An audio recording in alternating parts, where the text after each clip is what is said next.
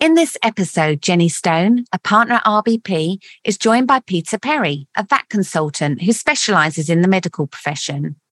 They're going to be discussing the VAT issues that PCNs and their member practices are facing with the supply of staff who are employed under the additional roles funding.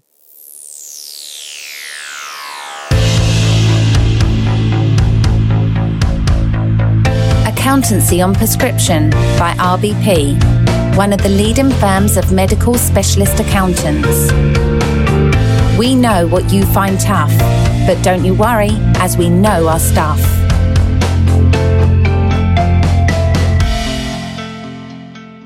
Hello and welcome to this episode of Accountancy on Prescription. I'm Jenny Stone, one of the partners at RBP, and I'm delighted to be joined today by Peter Perry. Hi Peter, how are you? Not too bad, keeping well, thank you.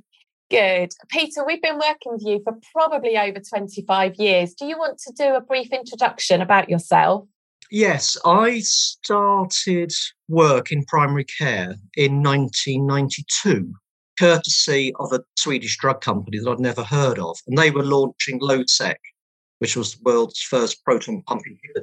And they wanted somebody to lecture on VAT. And at the time, they used to fly the GPs to Jersey, and then it was the Grand at Brighton and Balmoral at Edinburgh. So I spent quite a few weekends in 92 and 93 lecturing GPs on VAT. And they came up afterwards and say, oh, we've got some VAT issues, can you help out? And my first involvement with RBP came in the mid-90s, shortly afterwards. Quite inevitable, really, given, your profile in primary care and the number of practices you look after. Yeah, no, absolutely. And that we're both specialists in dealing with general practice.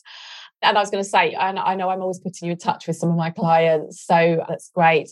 What we're going to talk about today on this episode is normally GP practices don't have to worry about VAT unless, of course, they're a dispensing practice because they are exempt. Now, with the introduction of PCNs, there are VAT issues that practices and their PCNs need to understand. And Peter's going to be going through and we're going to be talking about those issues and what you need to do to avoid having to register for VAT. Peter, just before we get into the detail about PCNs, I think it's probably helpful just to do a very quick overview on why GP practices don't normally need to register for VAT and what the exemption is.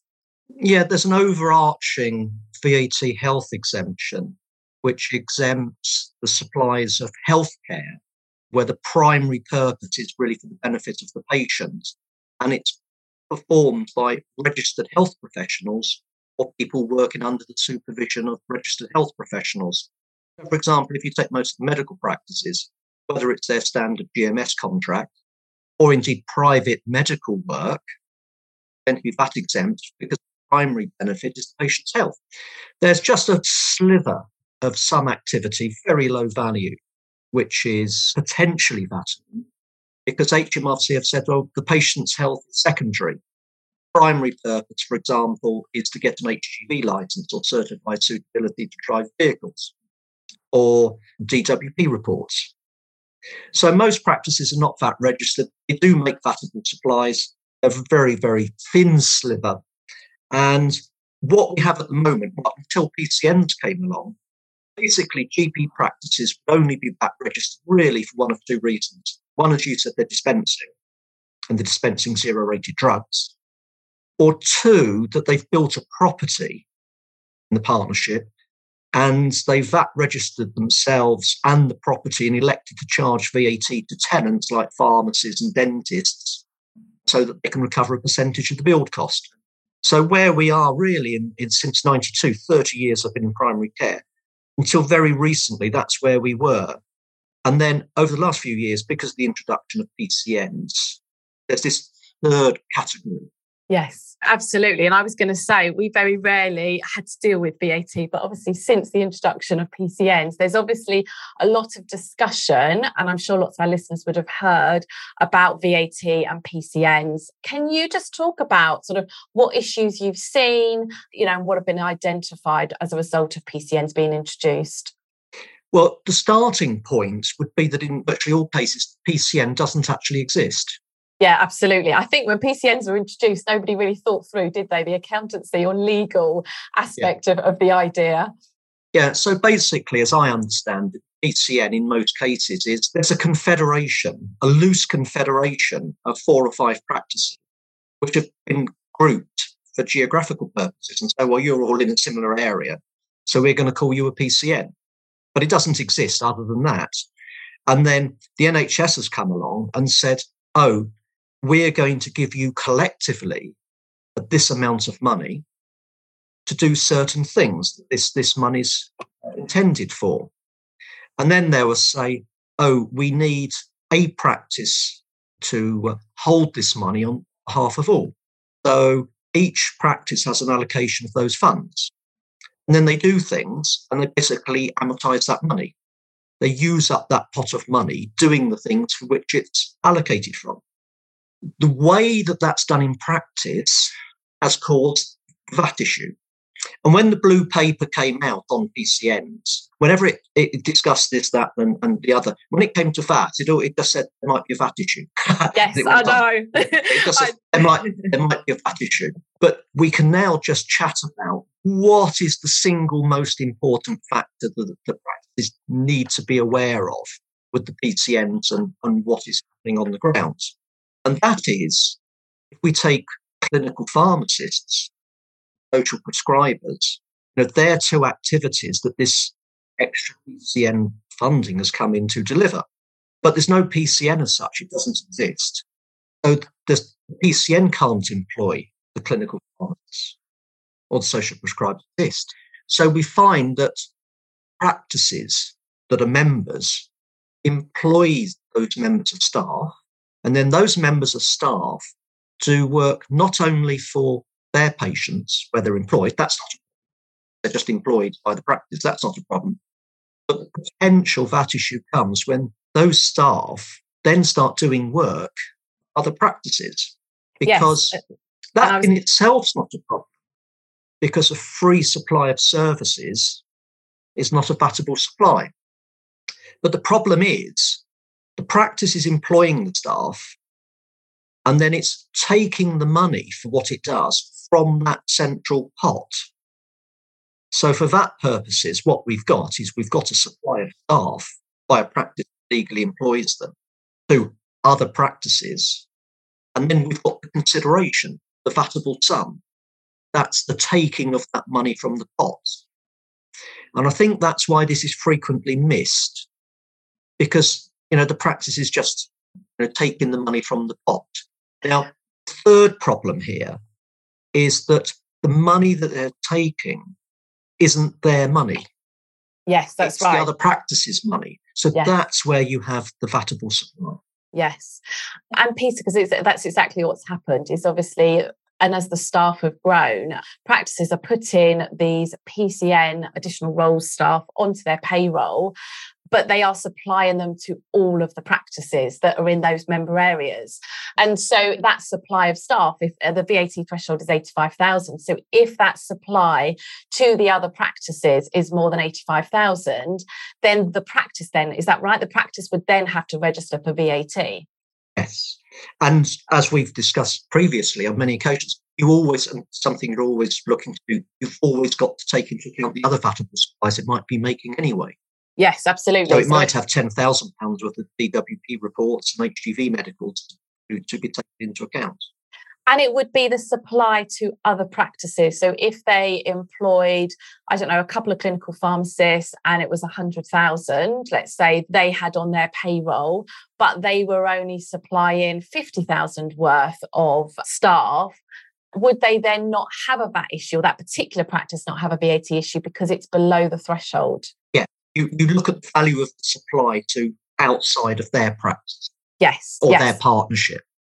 Because I think when PCNs first came in, a lot of practices were trying to distribute the additional roles staff between the member practices to try and keep below the VAT threshold. But I think the reality now is that the staff that they're employing has grown so much that they're probably all now exceeding the VAT threshold.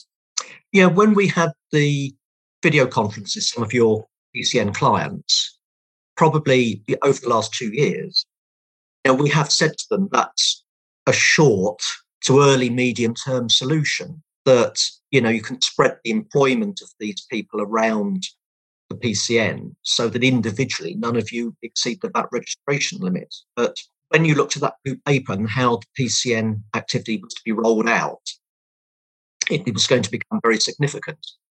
Some PCNs, when we've had the video conference, in X years' time, the PCN funding is going to be 5 million. Yeah, no, absolutely. I've got PCNs that have got over £1 million of additional role staff now. So, there definitely is a VAT issue. And I think, like you say, because practices don't have to consider VAT, I don't think PCNs are fully understanding that there is a VAT issue with the supply of staff that they are putting on and then supplying to other practices. Yes, and I think generally HMRC are behind the gameplay on this one. The PCNs don't exist, so they're not filing accounts. HMRC have got a team around the country, looked at accounts that are submitted, and then just as a quick check-up, see if they're VAT registered. Well, that's not going to work with the PCNs because they don't file accounts, they don't exist. And then that same team, if it looked at the medical practice and saw that it had turnover of 2.8, 3.2 million, 1.6 million, 1.2 million, 1.4 million, they just look at it and think, oh, what are they? Oh, they're a medical practice. Oh, their services are exempt. So HMRC are not looking into these practices to look inside that figure to spot that, oh, there's a supply of staff to other practices which totals 200,000. What will be an issue is that I think HMRC will, I don't know, at some point I think somebody's going to get picked up. I was going to say, I agree. I was going to say, people listening, don't think just because you don't file PCN accounts that this won't get picked up, because I agree with you. And I know HMRC are aware about PCNs because they've issued information about their opinion of clinical directors. So although they may not be filing accounts, I don't think, like you say, it won't go under the radar for too long, will it? And they will start picking up on this. When this first came in about, a few years ago, something 4 or 5 years ago, I thought, well, HMRC are actually quite reasonable and they might take a very, very, very light approach to this. But I was quite surprised within literally a few months, a test case appeared going before the VAT tribunal for Medici Limited, and it involved clinical pharmacists. So I thought, well, wow, they've obviously picked up on Medici Limited and challenged them. And it's a classic case for us to discuss now, so all the viewers and listeners can see what the issue is. Interestingly, Medici Limited was a privately owned company that supplied clinical pharmacists. And that's why they got picked up, because they weren't a medical practice. So yes, when that HMRC team looked at their accounts, and what do? We supply clinical pharmacists. Are you a medical practice? Have you got a GMS contract? No. Then HMRC decided that their supplies were VATable and that Medici should have accounted for VAT on the supply of all the clinical pharmacists, all the GP practices that it supplied clinical pharmacists to. And it went to court. It went to the lower tax tribunal.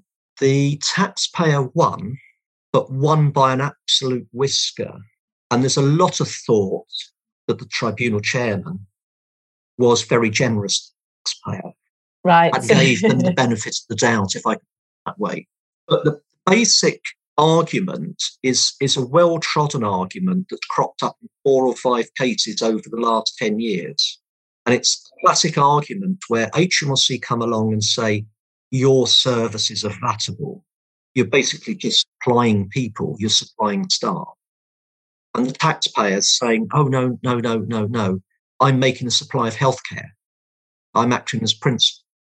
And a lot of the Medici tribunal hearing was the judge trying to get to the bottom of, and this is what, in all the cases, the courts focus on one word, control. Who has control of the staff?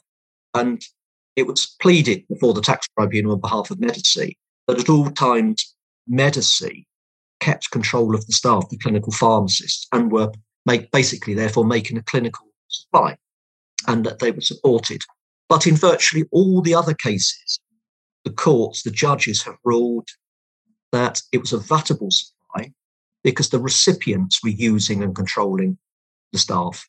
There was a case involving hospital anaesthetists applied in London on a locum basis, and that went to court after Medici, and it lost. They basically said, no, you're just an agency supplying staff to London hospitals. These anaesthetists, when they're in the London hospitals, they're working under the hospital's NHS controls. That hospital, so they're under NHS control, they're hospital control, but you're just supplying staff, it's fatable. So this is a very real issue.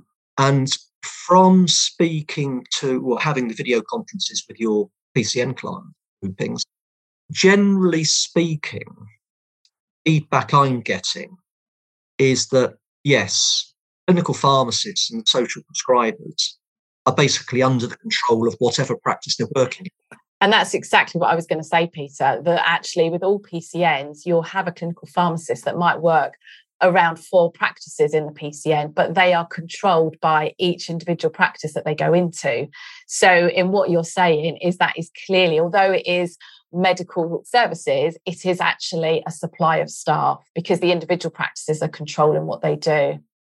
Yes, so that in the VAT transaction is there's a VATable supply of a person to another practice. It's that other practice that's undertaking the clinical work. Yes. And as you say, the PCN isn't a legal entity. So it would be the practice that has the staff on their payroll who are supplying them to the other practices that would have to register for VAT. And in theory, well, if they had to register for VAT, they would then obviously have to charge 20% VAT on the supply of that member of staff. Yes. And presumably the rest of the PCNs would be quite decent and reasonable. And what will probably happen in practice was liability. It would just come out of the PCN budget. Yes. So there'd be less, there'd be a shortfall. Absolutely, less money there. There'd be a cutback in services next year. Yeah, absolutely. I'm sure the PCNs would stick together and wouldn't let one individual practice pick up the backdoor for 100,000, 200,000, 300 or what it is. But what we have said, whilst each practice employing to keep below the limits a short-term solution, we have looked at the PCNs, your clients, sort of offering a medium-term solutions and a medium to long-term solution. And I was going to say, Peter, so to avoid, because no PCN or practice will want to register for VAT. So what can they do if they're being faced with this issue? What are the ways around it? A medium-term issue is they could consider joint employment of the staff, so that the PCNs, if there's 5 practices in the PCN, that there could be a joint employment of the staff that are going to around the various practices be jointly employed. So one practice could act as lead as paymaster and pay all the taxes and that sort of stuff. The contract of employment is explicit and say that you are, dear X, you are jointly employed by practice A, B, C, D, and E. So joint employment. But I have to say that whilst it's a simple solution in practice and it's easy to operate, a lot of the practice in the PCNs have thought it's not appropriate. Yeah, I was going to say I know when I talk to PCNs and I talk to practices and I say, and we're talking about the VAT and I say, have you got joint employment contracts? And I think right at the beginning, I think the solicitors kind of say the joint employment contracts are a lot more complicated than, like you said, it's a simple solution, but it sounds like it's a lot more complicated to have the joint employment contract. So I think you're right that not many PCNs necessarily have these in place. Which takes us on to the medium to longer term solution, particularly looking at the value of the rollout going forward. Yes. And as a firm, we do a lot of work in the education sector. And I was about to say the country might be short of tax revenues at the moment. But you might remember the late 2000s, we were in a similar position, we'd run out of money. And at the time, the coalition, Conservative and Liberal government came in 2010, they were saying, well, there's going to be a limitation on funding coming forward and we've got to look for savings. And they enacted European legislation on the VAT side for cost-sharing groups. And this was very interesting because it came in the late 2000s, 12 years ago, to assist the education sector. because it wanted more sharing in the education sector. But they said, oh, well, there's a problem, because if we employ a finance director and make the finance director available to the other colleges, we've got to charge that. So there was a solution introduced about 12 years ago to cover this very same issue, and it's called the cost sharing group exemption. And the beauty of it is that it's very simple. The legislation is 4 lines, so it's very, very simple, and all it requires is another legal entity set up. I recommend it's just ordinary off-the-shelf share company. Doesn't even have to be a complicated property limited by guarantee, which has a not-for-profit ethos or stature. It can be an ordinary share company. All the participants have to have a share in that company, and all it has to do is break even over a longer period of time. And HMRC, again, another example of HMRC being very reasonable. They said, oh, no, you can make surpluses this year and next year, but you might be saving up for something. Then you spend them in years 3 and 4. So HMRC are really very, very helpful, very, very generous. They're saying over the longer period of time, you should be broadly break even.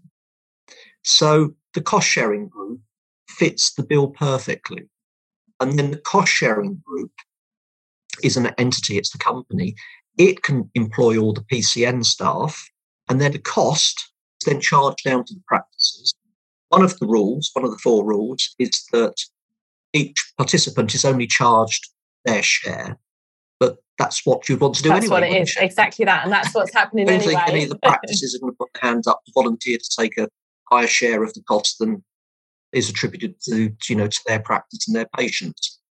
So if PCNs are with us, for the future. Yes. And if PCNs turnover is going to increase, then I think eventually it's going to be inevitable that all of these PCN groupings will end up with a forming company. Yes. And I think that's exactly what we're starting to see. So I know we've got sort of clients now that are already looking to set up a separate limited company. And it's just to kind of stress that the PCN, as it is at the moment, isn't a legal entity. So to obviously meet the cost sharing exemptions, you've got to be a separate legal entity. So we are starting to see PCNs incorporating as a limited company so that they don't have this VAT issue. And I agree with you when PCNs say to me, well, Jenny, why should we be setting up a company? One of the reasons I say is, well, the main issue is the VAT and the supply of staff. This is the way, a simple way around that issue. Yeah, and that's why it was introduced 12 years ago. Yes. There was, particularly with further education colleges, it said if you've got a geographical concentration of further education colleges, they don't all need a finance director. They don't all need a head of HR. They don't need a head of admin, a head of admissions. So this was a way that the colleges could, share, the expertise of these people. So it's put in, specifically to cover this situation. I know in the early days we discussed this. You said there were some other non-VAT issues like pension. But they've been resolved. Absolutely. And funny enough, I was just going to mention that because one of the issues is that obviously all the PCN staff want to have obviously access to the NHS pension. So if you're setting up as a limited company for your cost sharing group, you can at the moment, so NHS pensions, you can apply for temporary access to the NHS pension scheme for all the additional role staff that are within the limited company.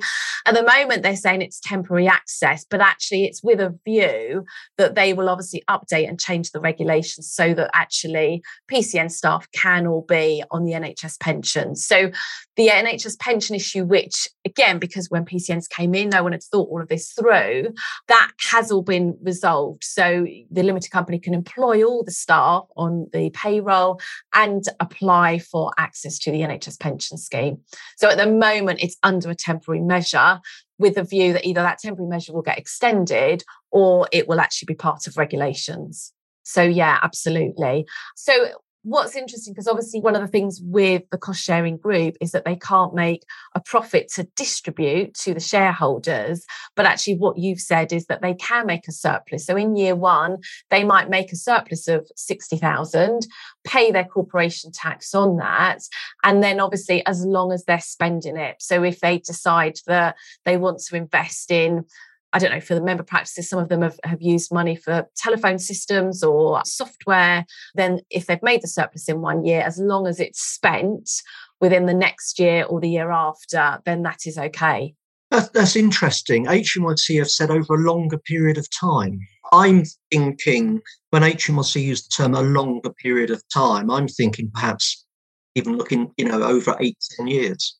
I think if it required surpluses to acquire something that was quite expensive, and you could demonstrate to HMRC that why we've got board minutes that this is what we're doing, then HMRC will go with that. I've always found HMRC actually to be very, very reasonable, and said, well, this looks as though you're making a profit. Oh no, they're surpluses. It will be, but this is going to be spent, and then over the broader period of time. What it's always helpful to have is the minutes. And you can say to HMRC, well, no, we can give you the minutes. This is all genuine and it's planned. And then HMRC say, oh, that's fine. Yes.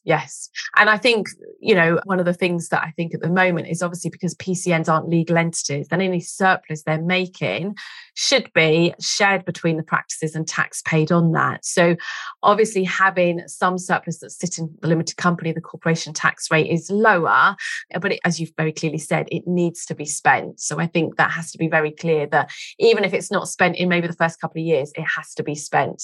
Because the company, unlike normal sort of limited companies, it can't make a profit to distribute to shareholders. Correct.